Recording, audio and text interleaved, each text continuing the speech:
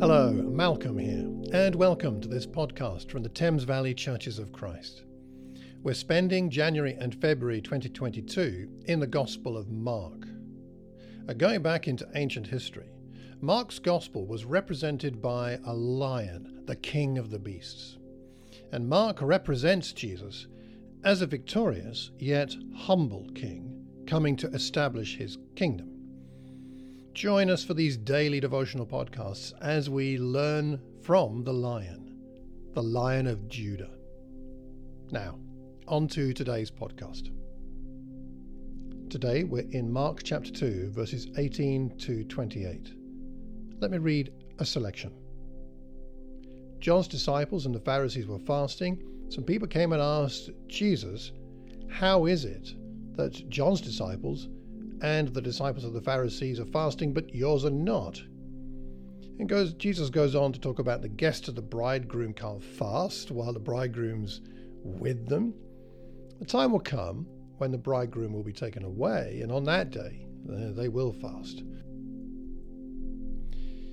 No one sews a patch of unshrunk cloth on an old garment, otherwise the new piece will be pulled away from the old, making the tear worse. No one pours new wine into old wineskins, otherwise the wine will burst the skins. Both the wine and the wineskins will be ruined. No, they pour new wine into new wineskins. On the Sabbath, Jesus is going through the grain fields. His disciples are picking some of the heads of grain. The Pharisees say, "Why are they doing what's unlawful on the Sabbath?" And he draws their attention to David, King David, when his companions were hungry and in need in the days of Abiathar the high priest. He ate the consecrated bread, lawful only for priests to eat, and he gave some to his companions. And he says a very important few words here at the end of this section.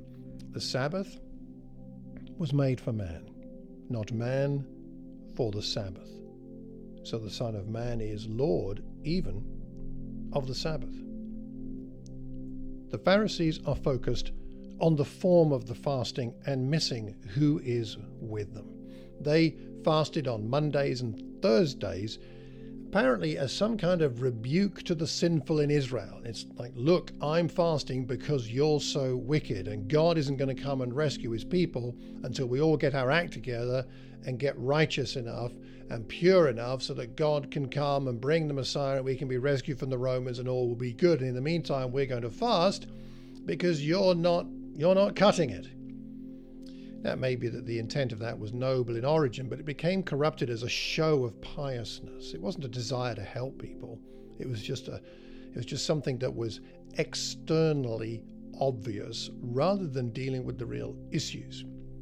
And now Jesus comes and he says that's actually not the right approach. The right approach is to understand that this is a time of great joy, not mourning. The kingdom is about joy. And he was a bridegroom attending a wedding, not a mourner attending a funeral. And do you know what else I think this implies? It implies that Jesus' disciples found as much joy in the presence of Jesus as at a wedding.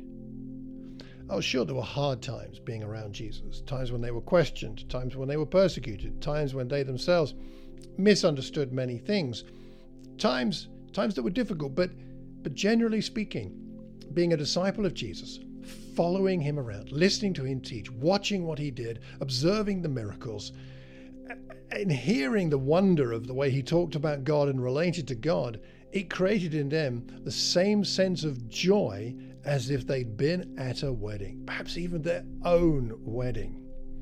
And this has to say something to us about the way that we are in our times of quiet with God, and in our times of when we gather together to pray, to sing, to learn from one another, from God's word, to take Lord's Supper together, to fellowship, that when we do that, the predominant sense most of the time is one of great joy. Like, I'm going to a wedding this Sunday.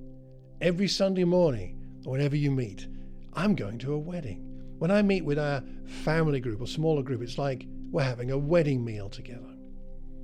That's the overall spirit, isn't it? And perhaps our times of quiet are there to remind us that that's what it's all about. That's what it's meant to be like.